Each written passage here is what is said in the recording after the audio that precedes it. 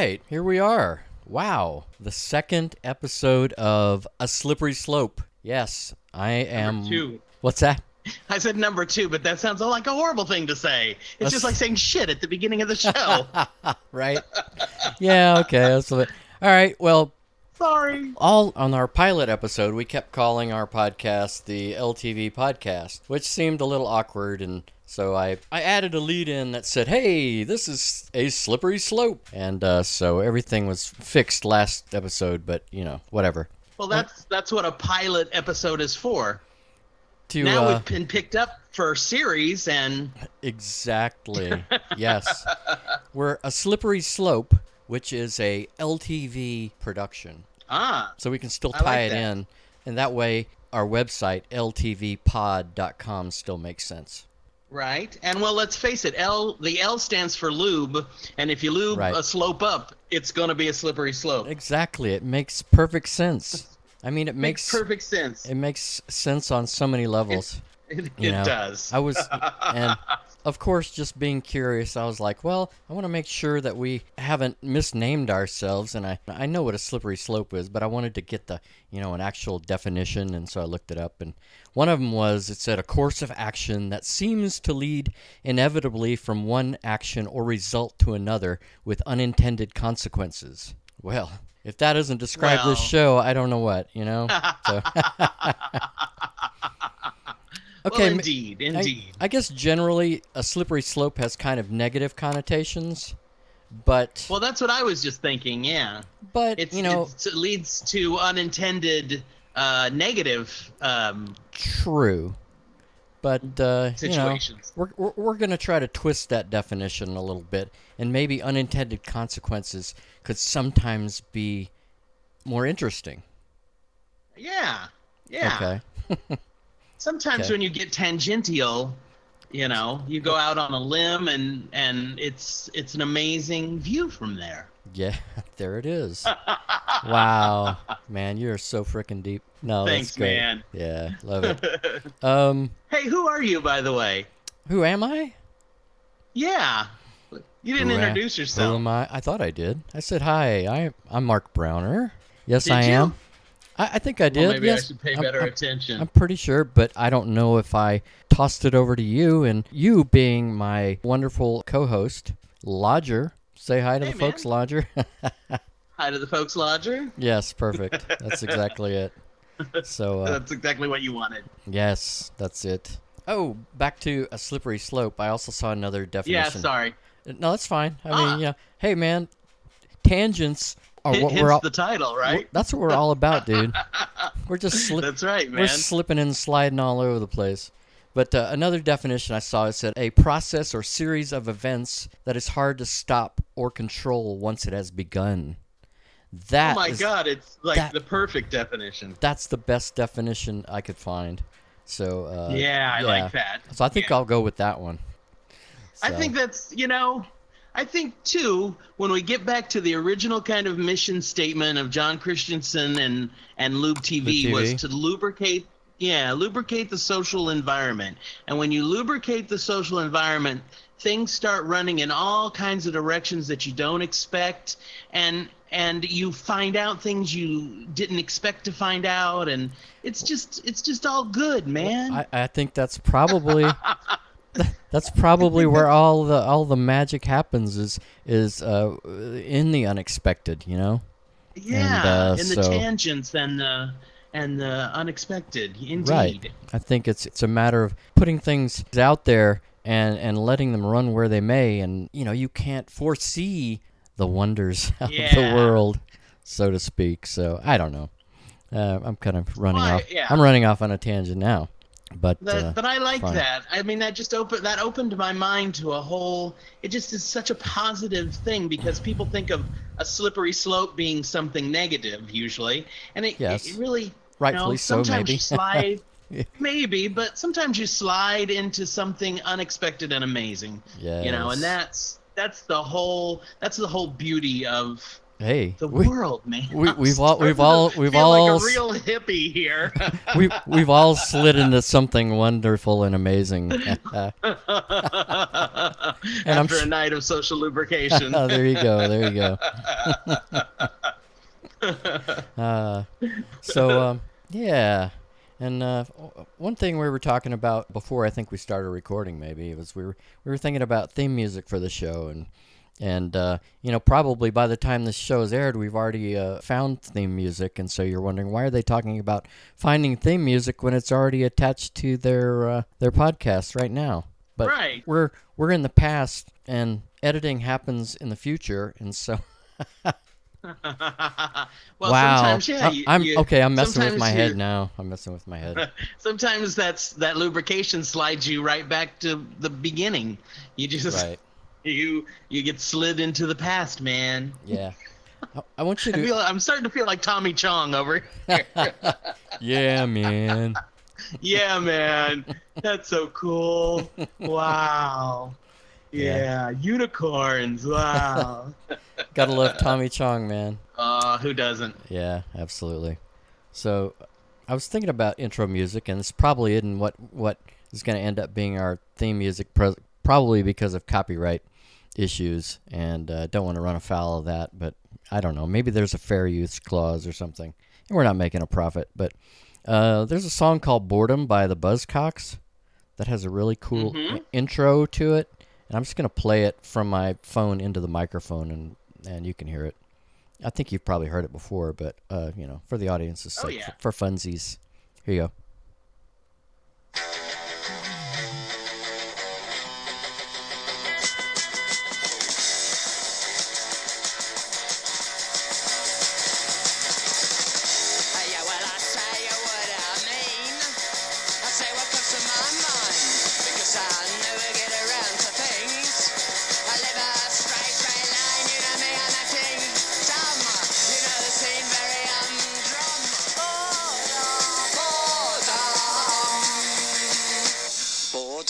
Anyway, just something fun. I love that song, so it's probably not going to be our theme song, just because I'm concerned with copyright issues. But I don't know why I am. It's not like we're making money off it. I mean, well, there's that, and then it's.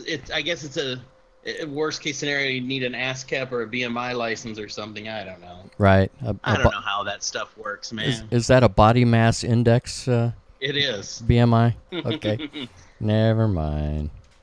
It's a song by the Sex Pistols. No, that's EMI. Oh, yeah, that's, of course. Yeah. Who? BMI? Another great song. I like that. Oh, I love that song. Yes. I didn't get into the Sex Pistols right away. It took me a long time to really appreciate that record. Yeah, me too. I was too busy listening to other stuff at the time, or just unaware of certain things at the time when that album first came out. I was much more of what was called a new waver, and I really liked a lot of keyboard stuff, and so something that had guitar on it, it took a while for me to get into it. It took a while for me to get into the Ramones and right.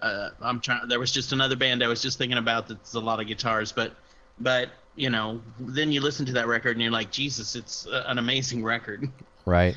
It seems so dangerous when it came out. Oh yeah, well, it caused public outcry, probably particularly in Britain. Yes. Yeah. So, yeah. but but also in the United States, it was like, oh, they're poisoning the minds of the youth. I remember horrible.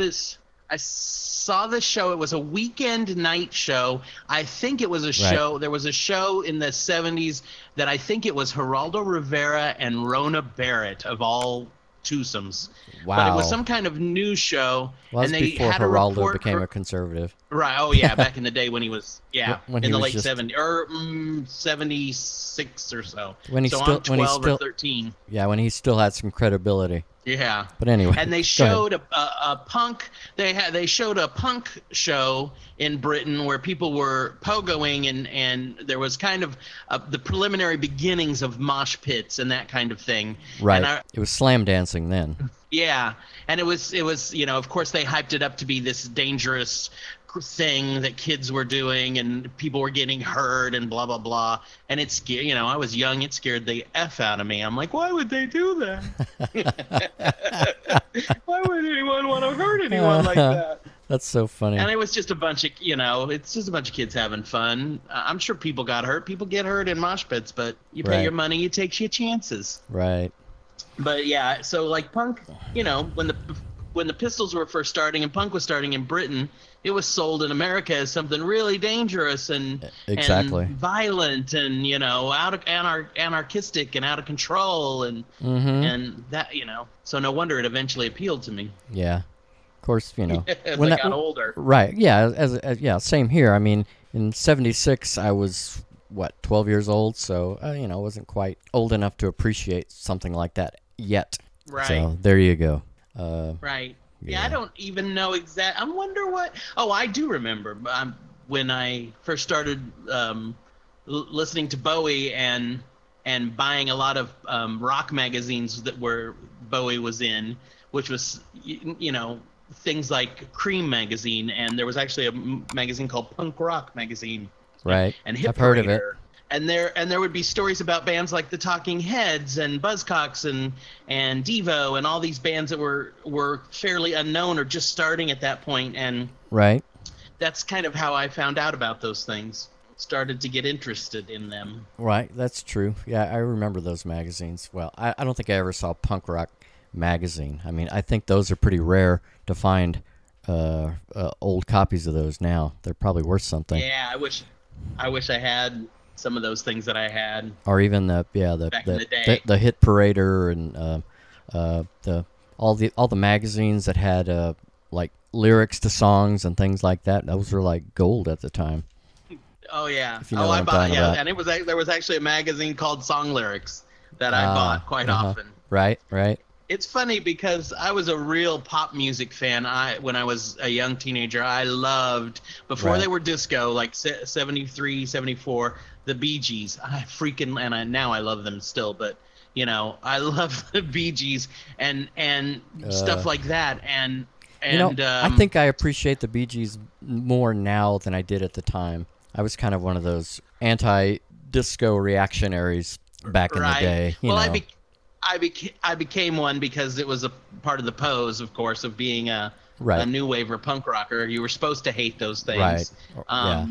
But I always secretly loved them. Okay. And I get it. I get it. Whatever. Which is great when, now that I'm older and I have a much broader view of music and, I love cheesy 70s pop music. I'll listen to Convoy by C.W. McCall anytime anybody wants to play it. Oh, shit. Oh, yeah, you got it bad. Yeah. So, I can listen to that and then listen to the Boomtown Rats and then whatever right after that. And well, no, that's cool. Robin Gristle and, yeah. Well, exactly. I mean, I think variety keeps your brain in check. Keeps it popping at different frequencies. So that's yes, nice. I think so too. All right. That's why I get a little cheesed off at people who put down people like Justin Bieber or someone who, maybe that's not for everyone, but you know. Yes, there's it's not for everyone. to that. Yeah. There's value to what he does. I'm not gonna shit on somebody's appreciation of some music or shit. Whatever, That's the way I am. Right. It may not be for me, but there's very few things that I can't listen to for a little while. Right. Yeah. Anyway, talk about a slippery slope. Yeah, I know. We slipped off into music land there, which is cool with me. Yeah. Or the history of music, or whatever you want to call it. So anyway, let's move on a little bit. Mm-hmm. All right. First off, I need to issue you a formal apology for blowing you off last weekend. Because remember you sent me a instant message. I guess last Friday afternoon, and I have your text message right in front of me here, and you said you guys got plans for this weekend. And I texted back very tersely, nope. That wasn't very nice. I could have explained a little more. Oh. Then you said, I need a motive. And I was like... That's what the kids say these days. Did you know that? That's what you texted in there. You said, that's what the kids say when they're looking for something to do. And I typed back, ha, exclamation point. And never responded. God. Well, sorry. I apologize. Funny because well, I saw, of course, on social media that you and the wife were you went somewhere Friday night, I think. I was getting to that. We went to an ACL Live taping. Austin City Limits Live was taping an episode of their show, and Sierra won tickets to see Florence and the Machine. And this is amazing. Sierra, who, for the listeners, she's my wife, probably on average every 3 months she wins tickets to see an ACL Live taping. And sometimes she'll win like 2 weeks in a row. It's amazing. I think, what she does is she goes to their website and they'll post on a particular day, here, send your email address and name and you could win tickets, So she makes sure that she immediately upon them posting that she hops on it and sends in her email address. And so that's why her numbers are so good at being able to win ticket.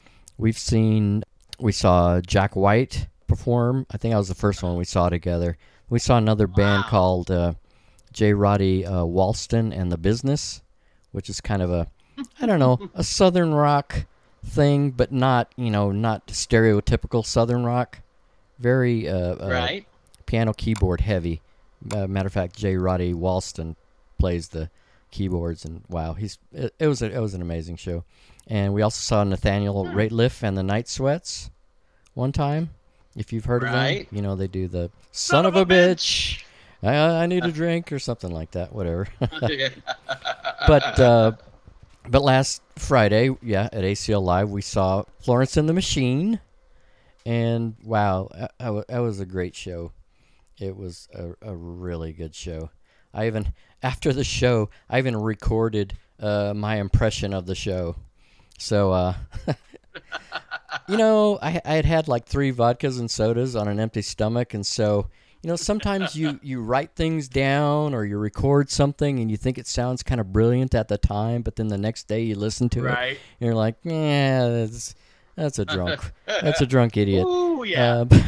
That thing where you're like getting high all the time and you're like, man, we should write down all the things we say when we're high. Man, we say some cool stuff, and then you do it one day and in the light of day you're like, oh my God, this is stupid as. So anyway, I transcribed the audio because I just recorded something on my phone and it's too much background noise to play. So, but I wrote down my impressions. It's not a review of the performance. I just want to call it an impression. And I'll read the transcript of what I said in my 3 vodka and soda funness. So I said, Florence and the Machine, Florence Welch. Ethereal, transcendent, gossamer dress, pale thighs, calves, bare feet, treading across seemingly rough barnboard stage at Austin City Limits Live. Backup band, The Machine, on 3 platforms, 2 mirror image keyboard players on either side of one massive drum kit. Female backup singers doubling as trombone and trumpet players. A harpist was also present. The performance ranged from timid and playful to enervated and fierce. So that's all I wrote. So my question to you, Lodger, did I drink too much? Am I losing touch? Did I build this ship to wreck?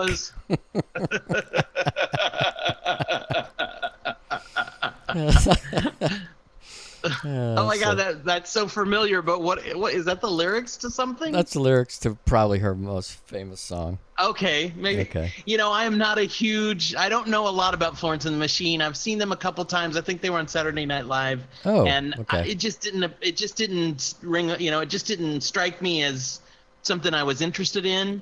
So I'm not very familiar. Okay. Well, probably on and Saturday there's night. probably a lot of songs I really like, but I just haven't given it a chance. Yeah, that's why I say, she ranged from timid and playful to, just energized and fierce and real cool. And there was one part of the performance where there were some little girls from the audience that came up to the stage and were twirling, and so Florence started twirling with them. It was like wow. Oh, how cool! I fell in love at that very moment. So yeah. So I was really impressed. Well, it was a great show. Amazing. Well, cool. That's a good deal. Yeah. I'd recommend. Did you know that she had won those tickets when you told me you had nothing to do that weekend? I think I already knew that, but no, I think I knew that already. But I assumed that you were referring to like Saturday. You were at a barbecue on Saturday. No, not a barbecue. But a fish fry with people from the company I work for. Yes. You were at a fish fry. I was at a fish fry. It was. Well, it was funny because. You said you had nothing to do, and then you're at Florence and the Machine. You're out in the park eating with the people you work with. I was like, this motherfucker had a lot of shit to do. Yeah. Why did he tell me he didn't have anything to do? Hence the apology. Yeah. But it wasn't a big deal. I'll tell. Let me tell you about the fish fry. Okay. Okay. Well, anyway, it was that. Did you write notes on the fish fry? Are we going to hear a poetic discourse on fish fries? I don't have anything about that.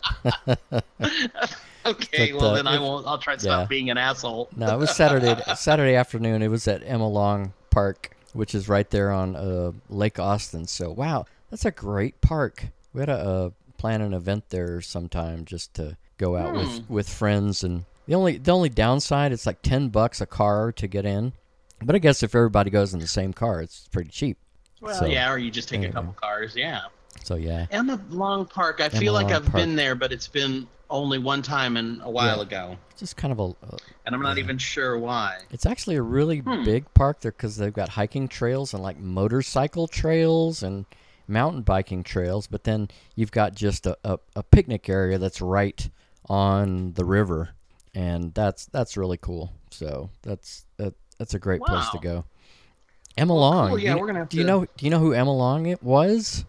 No. Emma Long was the first Austin City councilwoman. Ah. Yes, I don't know. I don't know what year that was. You mean the first female council person? Yes. That's probably a better way of putting it. I put I said the first Austin City councilwoman. But yeah, I guess that to make it clearer, it would be better to say the first female council person. Female council person. Yeah, because at first I thought you meant she was the first council person ever in Austin, but no. But no, there was a council. She was the first female member of the city council. I guess I was trying to be efficient with my words, so that's why I said first Austin City council woman. I, as always, needed more information. I had to wring it out of until I figured it out. So yes. Well, cool. I did not know that. No. All right. Well, hey, I wanted to say to get back to ACL and concerts. Oh, yeah. One of the things that I'm super excited about is I got tickets to see Troye Sivan at Austin City Limits in October, and I am just so happy I could fucking die. Troye Sivan is this, for people who don't know, Troye Sivan is this amazing. He started out he's from Australia. He's about, I think he's 20 now, maybe 21. He started doing YouTube videos. He had actually, I think he was on some Australian show that was equivalent to Australia's Got Talent or something when he was really young, and he sang, and he actually had an album or an EP when he was a kid. But he got famous really by doing YouTube videos, and he's signed with Capitol Records a couple years ago. He's put out an album and an EP, and he's just this amazing performer. He's openly gay, and a great spokesperson for LGBT youth. And so his album is freaking amazing. Mm-hmm. Wow. Oh yeah. Okay. Yeah. Okay. I think that's how I really found him. I think I was on YouTube and I saw his coming out video, and I think that may be the first place that I saw him. And so he's coming to Austin in October. So I've actually got tickets to see him in Austin in October, and then the next night see him in Houston. So I'm going to make a trek to Houston. Really? I'm going to be like a groupie. You really do love this guy. Okay.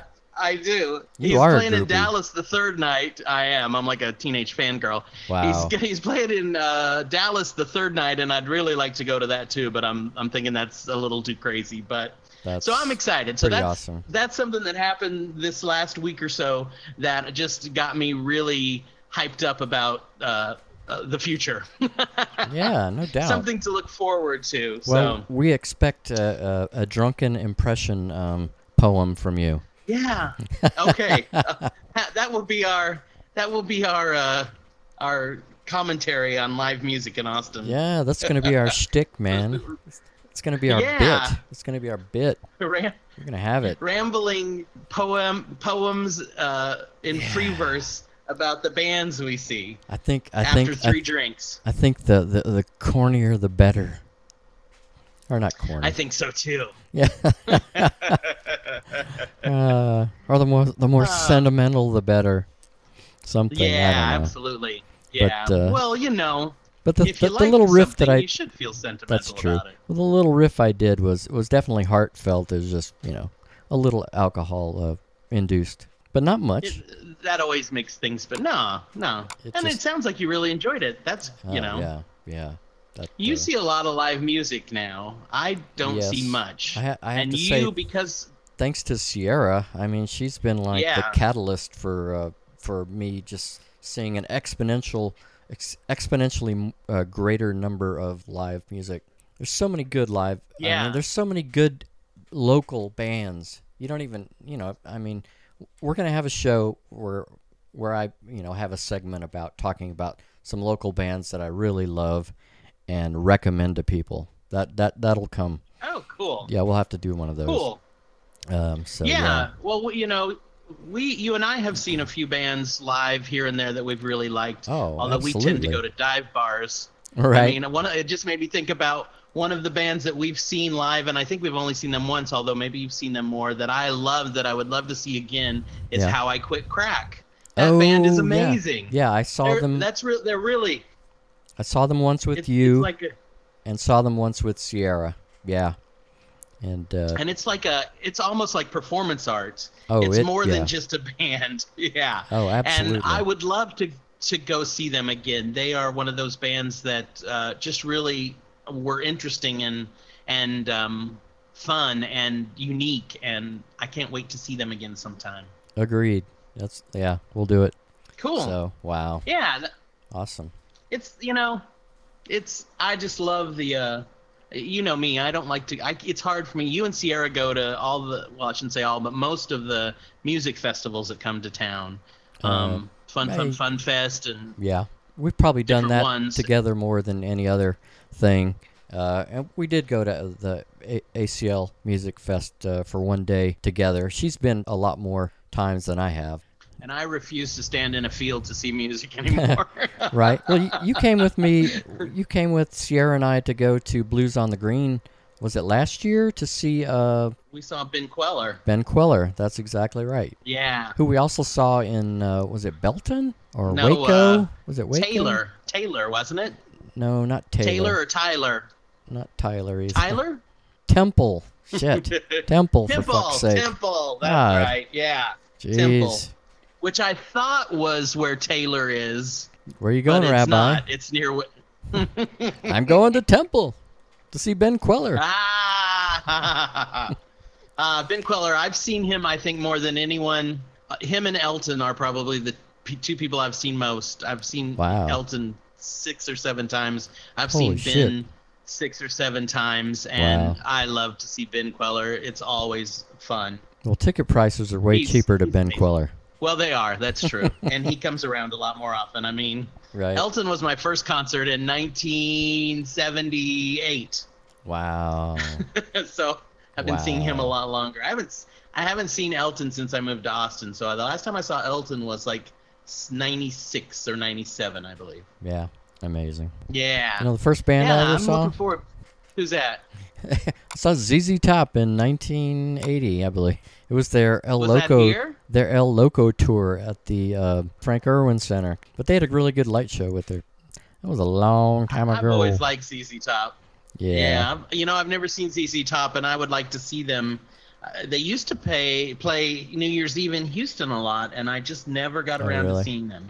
Yeah. Well, And know, I I saw them a year ago in LaGrange, my hometown. in LaGrange. Yes, they played at the Fayette County Fair, and wow.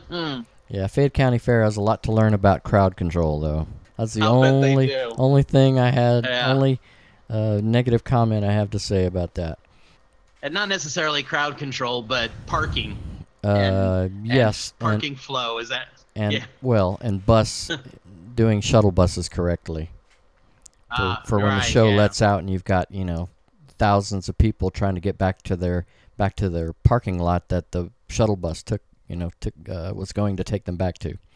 Anyway, enough of that. Right. That's water under the bridge. Yeah. Yep. Yeah.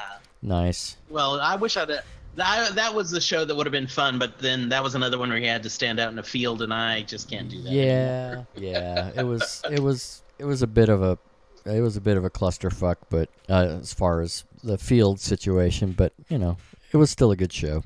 It was fun, yeah. Yeah, it was fun. Oh, cool. ZZ Top playing in LaGrange in LaGrange. How cool is that? So. Yeah. All right. Yeah, that's once in a lifetime. So, you want to move on? Yeah. A special segment that we may do every week. Yeah, okay. Called Oblique Strategies of the Week. Insert theme music here. Oblique Strategies of the week. Yes. And if anybody knows... So are we talking about, like... Oblique Strategies. Oblique Strategies? Yes, 100 Worthwhile Dilemmas by Brian Eno and Peter Schmidt. Do you know who Peter Schmidt is or was? Schmidt. He's some sort of an artist type person. Yes. Isn't he an artist? Yes, I believe he is. I know he did. He's a creative person. I know he on did. Some level.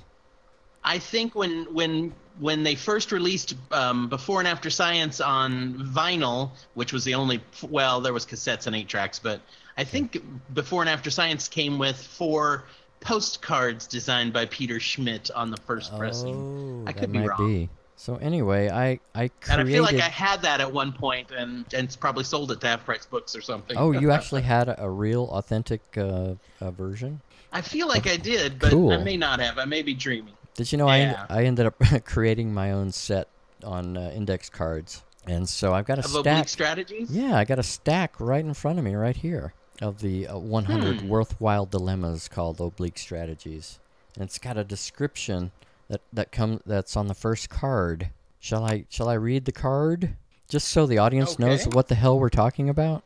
So, yeah. Oblique Strategies, 100 Worthwhile Dilemmas. These cards evolved from our separate observations on the principles underlying what we were doing. Sometimes they were recognized in retrospect, intellect catching up with intuition. Sometimes they were identified as they were happening. Sometimes they were formulated. They can be used as a pack, a set of possibilities being continuously reviewed in the mind, or by drawing a single card from the shuffled pack when a dilemma occurs in a working situation. In this case, the card is trusted even if its appropriateness is quite unclear. They are not final, as new ideas will present themselves and others will become self-evident. So, anyway. So, well, they discuss oblique strategy cards in Slacker. They do, and read a few of them, don't they? But the first place I ever heard about it was that I believe, Bowie talked about it when he worked with Eno. They used them, and I feel like that I heard about that on a discussion of the Lodger album being made, but it could have been one of the other ones that Eno was involved with. Okay. So what I'd like to do is draw one from the deck, but I want to ask the listeners to think of some dilemma or some sticking point in their life, and then I will read the random card that I pull from the deck, and maybe our listeners can apply that to what's going on in their life right now. You want me to grab a random one? I'm gonna do the same. Okay. Yeah, I'm gonna do the same. I've got a thing in mind that's problematic for me. Okay. So I'm all ears. All right, I'll think of something too. Okay, I'm just gonna pull a random card here, Okay. and it says, this is a good one. Not building a wall, making a brick. That's wow. I've read that one before. Not building a wall, making a brick. I'm not sure what that means. Well, why don't we discuss what that means? I mean, does that mean to you? Does that mean not seeing the big picture and trying to solve the entire problem, but just seeing a small piece of the picture and concentrating on that part of the problem? Maybe not allow yourself to be overwhelmed by the enormity of a problem or a task, but just trying to concentrate on one small aspect of it and solve that, and then move on to another brick and another brick, but hopefully not a brick like before long, not a Pink Floyd brick though. You don't want that. Are you not a fan of Pink Floyd's bricks? No. You don't like The Wall by Pink Floyd? No, I like The Wall by Pink Floyd, but nobody wants to be a brick in the wall. Right, that's true. Just a cog in the works. Well, right. Yeah. I mean, let's face it, Roger Waters is an asshole. We all agree, but The Wall is an amazing record and folks, film. He said it. I didn't say that. I think even most Pink Floyd fanatics would agree that Roger Waters is kind of a dick. Well, but okay. That doesn't mean that he's not an amazing creative person. And you can. I love his music, but I'm not sure I would want to hang out with him for the day. Well, I don't know. I think it was trying to hang on to kind of Pink Floyd that existed when Syd Barrett was still part of the band, and maybe the other members of the group wanted to be more commercially popular. I don't know. That's just my opinion. Well, I don't think of him as a dick in that sense of the story. It's more of after Pink Floyd became famous, and Roger Waters has been kind of. He doesn't want to have anything to do with them anymore, and he's been very dismissive of Gilmour and. Right, that was like fights over creative differences, I would think, and money issues, etc. So I don't know. I don't think I know enough about it to give a very cogent argument one way or the other. Oh, I probably don't either. I'm just reading some interviews with Roger Waters, and I think I actually listened to his on the DVD of Pink Floyd's The Wall, the movie. I listened to his audio track, whatever they call that, the director's commentary. Right. Although he wasn't the director, but he did a commentary on there, and he was just kind of bitched all the way through it, and it was just like, oh, what an unpleasant person. Oh no, that's terrible. We went from Eno's Oblique Strategies to Pink Floyd. Yeah, how did we do that? I like that because of The Wall. Yeah.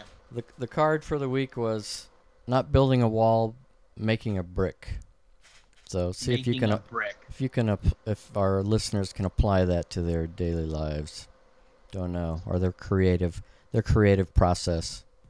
Yeah. I don't think that helps me on my problem I was thinking of, my personal issue, but that's okay. Well, it made me think about other things, which took my mind off work problems. So there you go. Well, you oughta. Yeah, maybe after mulling it over for a day or two, you might actually find that it could apply to something. So who knows?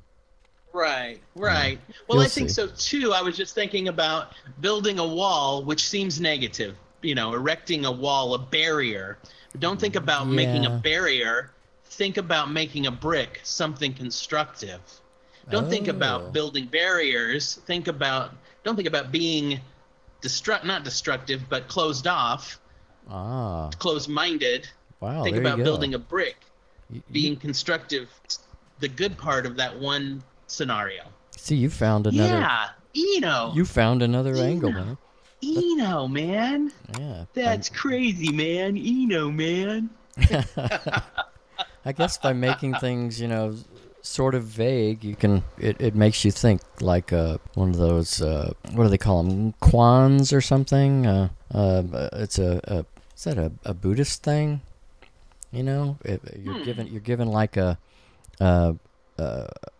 question, or somebody makes a statement to you that, at first glance you don't know what it means. You have to kind of meditate on it for a while to fully, or to make some sense of what the phrase means or something. I wish I had a good example of that. Like a stereotype or a cliche one would be, what's the sound of one hand clapping? Right. That's one of those meditative statements. It's a thinker. It's a thinker. Exactly. Yeah. I think they call it a kwan. See, I never thought that was much of a quandary, because I don't know if you can hear that, but that's the sound of one hand clapping. You can clap with one hand. Now, if a tree falls in the forest and there's no one around, does it make a sound? Now that I don't know. Yeah. But I think both of them can be, classified as the same thing. Yeah. I wonder if the word quan and quandary are have the same root.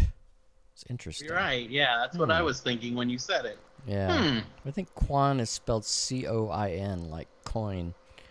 I've never heard of such a thing. Oh, so. Okay. I'll look it up. I'll get back to you. Slope. I'll write you right. I'll write you a small dissertation on on what the hell that means. Footnotes. Footnotes. Fun stuff. Yeah. Yep. Wow. Okay. So have we milked our oblique strategy of the week yet completely? I think so. Okay, I think we have. I think we got everything out of that we want to get out of that. Right. But I like the idea. I do like the idea. Yeah. It's fun, and possibly as we go along, if we get bogged down in a podcast where we're not sure what to talk about next, well, there's a good source for us to solve that problem. Wow, that is a great idea. Okay, we shall do that.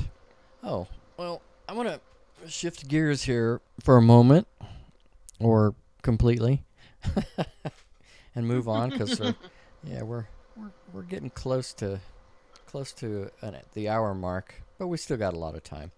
Don't let that stop us. I mean, there's no set time length that we have to make a podcast. I like to try to keep them an hour or so, but if they go to an hour and 15 or hour and 30 or 6 days, I mean, so be it. Oh, I wonder what the Guinness Book of World Records for podcasting is. I don't know, some asshole probably. Just recording recording all the boring shit going on in his life 24/7, for a week. But who knows? I don't know. But I was thinking about last week's podcast that you had mentioned that, and you refreshed my memory about it, is that the first time that I met you was, when you started corresponding with John Christensen, and it's because he had seen your File 13 movie review website. Right. Is that correct? Okay.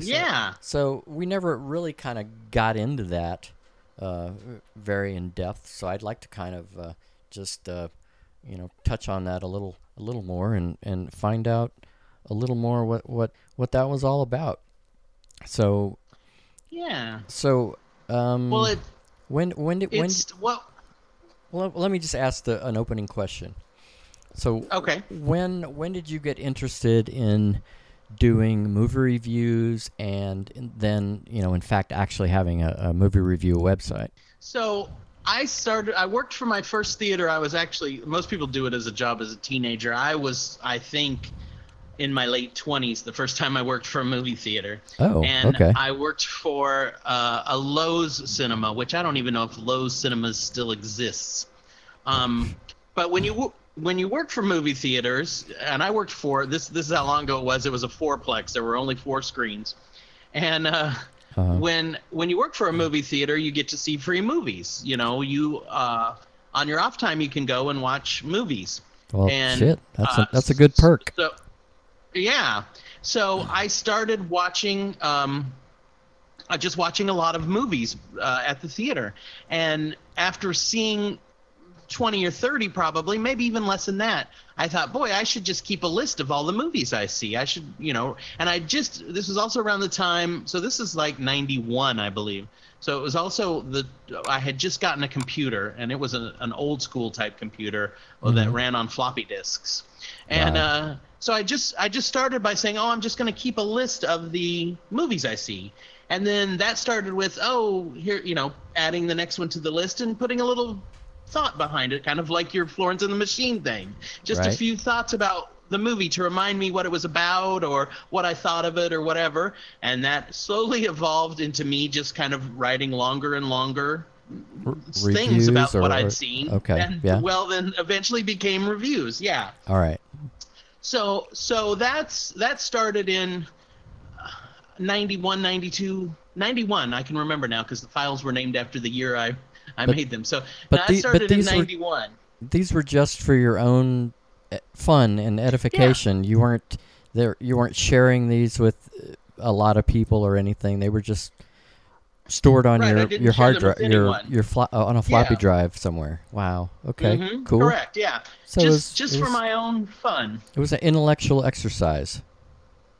Yeah, I'm not even sure. It was kind of meant to be a diary, but it turned into something else. Wow. And then, so in 99 when I moved to Austin, and 99's about the time where, we'd had computers for a while, but everything was still pretty new with computers, but email was kind of, at its beginning stages. Sure, and, so, when I moved to Austin, I did a lot of things when I first got here that were really cool. I went to the Austin Film Festival. I went to the Gay and Lesbian Film Festival here called AGLIF. Right. And the first year I lived here, they had John Waters come and do a presentation. Wow. So I got to see John Waters, at a theater doing one of his presentation things, one of his speaking engagement, basically. Wow, that's cool. Amazing. Yeah, really cool. That was also the year that things like Blair Witch came out, Eyes Wide Shut. Actually, Blair Witch and Eyes Wide Shut are the first 2 movies that came out when I first moved to Austin. So those are like the first 2 movies I saw in Austin. Interesting. Yeah. So, well, actually, Pi was the first, but that was the year before. But that's anyway. So anyway, I just started sending emails to my friends saying, "Oh yeah, this week, I went to the Gay and Lesbian Film Festival and saw John Waters speak, and it was really amazing," and blah blah blah. And then when I saw Blair Witch, I kind of wrote, "Oh yeah, I saw Blair Witch, and here's what I thought," and blah blah. And one of my friends who was getting these emails went, "We need to start a website." And I thought, yeah, we do. That'd be cool. And the next email from him was, this was before Facebook and even MySpace. Yeah, MySpace probably. So. Yeah. So this you were is just sharing the way you knew. Yeah, these were early days of web pages. This was just the beginning of web pages, really. Before that, it had been things like bulletin boards. Remember bulletin boards on computers? Right. Yeah. Vaguely. Right. Yeah. So the next thing I know, I get an email from this friend, and it's like, I registered the domain name file13.com, and so send me all your stuff. And I'm like, I've got stuff going back 8 years. What are you talking about? Send me your stuff. That is so cool. I just started sending him some of the movie reviews I had and some of the ones I was writing for the new stuff I was seeing, and then I started sending him. Then we started doing like what would now be called a blog, where I did something called Notes from Austin, where I wrote about what I had done that week. And sometimes it was very basic stuff. And, sometimes it'd be a whole story, it'd be paragraphs about something I did, like seeing John Waters or going to a play. Or I used to do a lot of stuff in Austin. Or the Chronicle was my Bible. Right. Oh, yeah. For a lot of us, definitely. Yeah. But so, that's where you had written something about Loop TV on your site. Yeah, usually, yeah. The Notes from Austin probably is where Loop TV was mentioned first. Yes, I remember. Because definitely, I would do when I did the Austin Film Festival, where John was a what do you call it, a assistant film programmer. Yes. I would write a blog about the day I had at the film festival, as well as the movies I saw and the reviews of those movies. And I don't even know. I think I bought tickets or a pass to see films at the Austin Film Festival the first October I was here. But that's how all of that just kind of started, and then it really snowballed. And then in January of 2000. The friend that I started so we'd only been doing the website 3 or 4 months. The friend that I'd been doing that with said, I got us passes to Slam Dance. Right. We're going to Park City. So he paid for all of us, for me and him and another guy that worked on the website with us, to go to Park City and see Slam Dance. And stuff just kind of snowballed. It was a really cool experience. Yeah, no doubt. And it was all it was really done before there was advertising on web pages, so we didn't really make any money doing it. It was all done kind of for the joy of doing it. And it was cool because I did get press passes to a lot of film festivals. I even got to a point where people would send me screeners of their independent films, and I went to a lot of previews of movies and got to see them. The first one I got to see before it came out that I remember distinctly was I watched American Beauty at like 9 o'clock in the morning on a Wednesday morning about 2 months before it came out. Wow. And it was the most amazing movie. It blew my mind, and I was like, this movie is just something really special. Wow. And and I was like half awake trying, but it woke me up. That movie woke me up. Amazing. But it was just a fun, cool experience. Speaking of movies, what was the first movie you actually reviewed for the website? I knew you were going to ask me that, and I don't remember. Okay. What about I know that the two of the first movies I saw here were Blair Witch and Eyes Wide Shut. Okay. So those were probably two of the first. So it's very likely that that might have been the ones. All that stuff is still on an old one of those old websites that old websites get stored on. Right. We were talking about that the Wayback Machine, right? The Wayback Machine. If you go to the Wayback Machine and you look up File 13, you can find the website. Wow. So, and you can find I looked at it probably a couple years ago, the Notes from Austin Volume 1, Number 1. Wow. Amazing. Which is like talking about moving into my apartment, and I think I talked about what I ate for dinner or something. Oh shit. Wow. You were Yeah, you were doing just a full blog. It's like a of sorts. Blog before it was before there was such a thing as a blog. Yeah. Yeah. I remember when blogging kind of started, and I was like, I've been doing that for, we didn't call it a blog though. Right. And people were like, "Oh, you should start a blog," and I'm like, "I don't need a blog. I have a website." Yeah. Well, I mean, the Notes from Austin were a blog, so there you go. So they really were, yeah. Yeah. So it was fun. I really enjoyed it. It was a lot of work. We put a lot of effort into it, and after a while, it became really hard to do for the fun of it. It kind of became more like a job than a hobby. And it was just a little too much, and eventually it got too much for us to just kind of keep up with it, and I kind of gave up on it before anyone else did, I think. But okay. Wow. Yeah. All right. It was pretty. It was you already answered. You answered. Years. You answered a question before I even asked it. Yeah. It was like, why did you stop? But that question being answered. Okay. No, I get it. I Yeah, get it it. was. I mean, Loop Yeah, Loop it was. TV actually kind of had a similar fate. Yeah, you it was know. very similar. Yeah. At some point, you Yeah. feel okay. It's run its course. I don't know where to go from here. So Right, and it just seems like we put a lot of time and effort into Loop TV. We would have to record it, and then you would have to edit it, and by God knows you did more than I did, but it could take up hours of your week of your free time, and then yeah, and you know, for the longest, yeah, it was it was fun and interesting, and then I guess after a while, like you said about File 13, it kind of started feeling like a job and kind of lost a little bit of its Right. fun, but right, yeah. but Yeah, it's and then good you that know, it's you get a few years later. right. You get a few years later, and you're like, "Why did I stop doing that? It was so much fun." Well, You know? that may be, part of the reason this podcast is happening.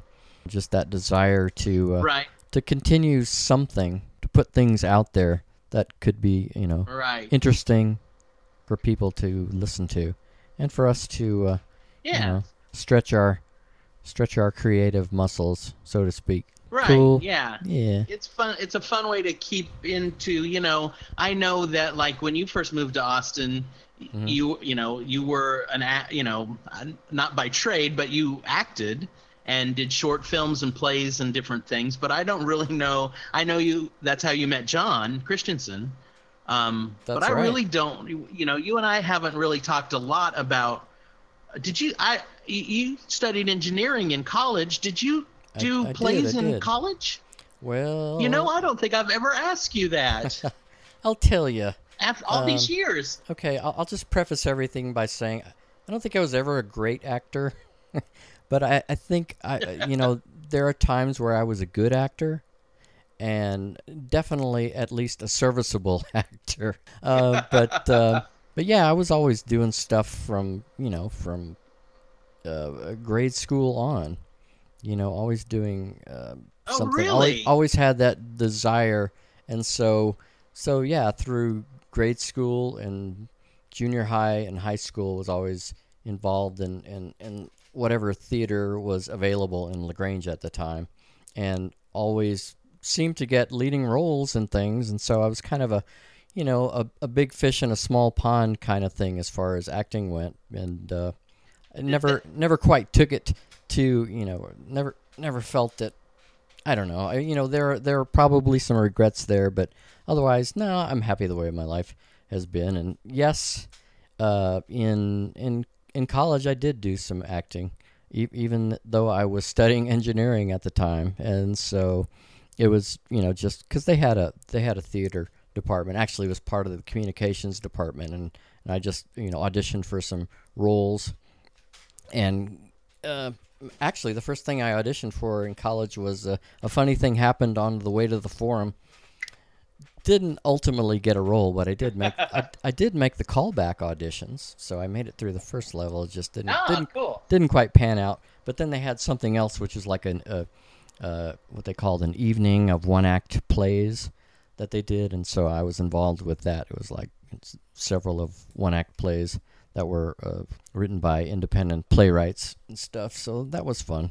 But once I was out of college and working in engineering, I got involved with local community theaters in the Austin area and did at least 20 some odd plays in the Austin and Round Rock area. Let's see, I played Biff in Death of a Salesman once, and Wow. Is played- Biff one of the sons? yes, the troubled son. Ah. Yes. Okay. So- I've never actually seen Death of a Salesman. Yeah, that was probably one of the most challenging and rewarding acting experiences I ever had. And let's see, later on, there was an Austin production of Ordinary People, which I played the swim coach, which was actually a fun role. But at the same theater that I played Biff at, in Death of a Salesman, I also acted and directed in Shakespeare's A Comedy of Errors, which was an amazing experience for sure. both, I was flexing my Orson Welles muscles by directing and acting at the same time, which is fun. And then was involved with which was like a new theater company called the Colonial Shakespeare Company in Austin, and we put on Midsummer Night's Dream, where I played King, lecherous King at that. I don't know. I have some videotape of that somewhere, so we'll see. But, wow. See, I didn't know any of this. Because I'm a horrible friend who's never asked you before. Yeah. Oh, I didn't play the King. I played. That's so funny. I played Theseus, Duke of Athens. Royalty. A lecherous royal, as a matter of fact. Duke of Athens, Duke. So you said you did plays in junior high and high school. Yes. Right? Indeed, I did. Did you ever have a leading role in like a high school play? Oh yeah. I played Charlie and Algernon. If you're familiar with that one. Wow. Remember that? Flowers for Algernon? Yeah. This one was called Charlie and Algernon. It was like a version. It was actually a musical version, but they cut out all the musical bits and just left in the story. Oh my god. That sounds ridiculous. Yeah, but it is ridiculous. Interesting. I don't know. I think they did like an amalgamated production of something, but anyway, it worked out. And wow, that was probably the best role I had in high school. That was the one we took to UIL competition, and I got district best actor, but unfortunately, wow, dude, that's awesome. Yeah, but unfortunately the play itself did not win, and we didn't go on to regional.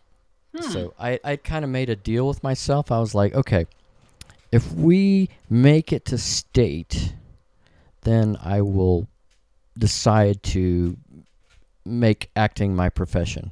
That was the ultimatum I made for myself. Since we didn't make it to state, we didn't even get past district. So engineering, here I come. Yeah, that was it. I don't know. Maybe as a rash decision, but I don't know. I don't really have any regrets because I've still managed to keep things like that in my life. Right. And, acting's a hard gig, man. That's a hard.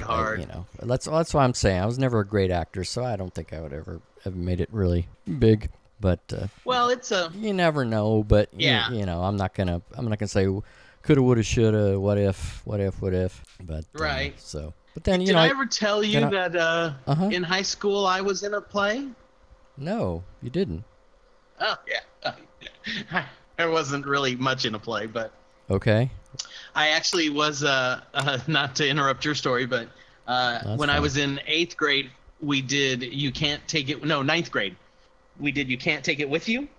Yeah, I've heard of that. And have you not? I thought everybody had been in a production of You Can't Take It With You. I can't say that I have, but I know a theater. Oh wow, it's a great play. I know a theater company that I was associated with did a production of it, but I don't think I was ever a part of it. It's a fun play, and it's they did a movie version of it, which is not too bad. Yeah. But as a play, it's a lot more fun, I think. But anyway, okay. I just actually on the very last night that we did it, my parents came, and so I did props for it.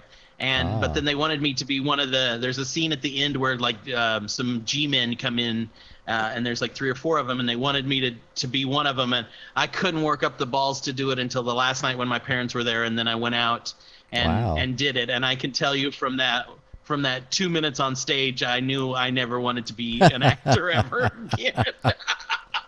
It's because when you hear actors and professionals and comedians and people talk about, I got up on stage and I knew that's where I belonged, or I heard the laughs and I wanted that all the time. Not me. All I wanted to do was get off that stage. Oh, okay. Well, that was a good indicator then. That was a good indicator. Yeah, I think so. Yeah.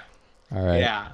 But I didn't realize you had done that much acting. I just never, I knew you acted in short films, and it's funny, I never even, how you meet someone, and from the moment I met you, well, not the moment, but from first knowing you, I knew you did short films with John, and you were an actor and stuff. Right.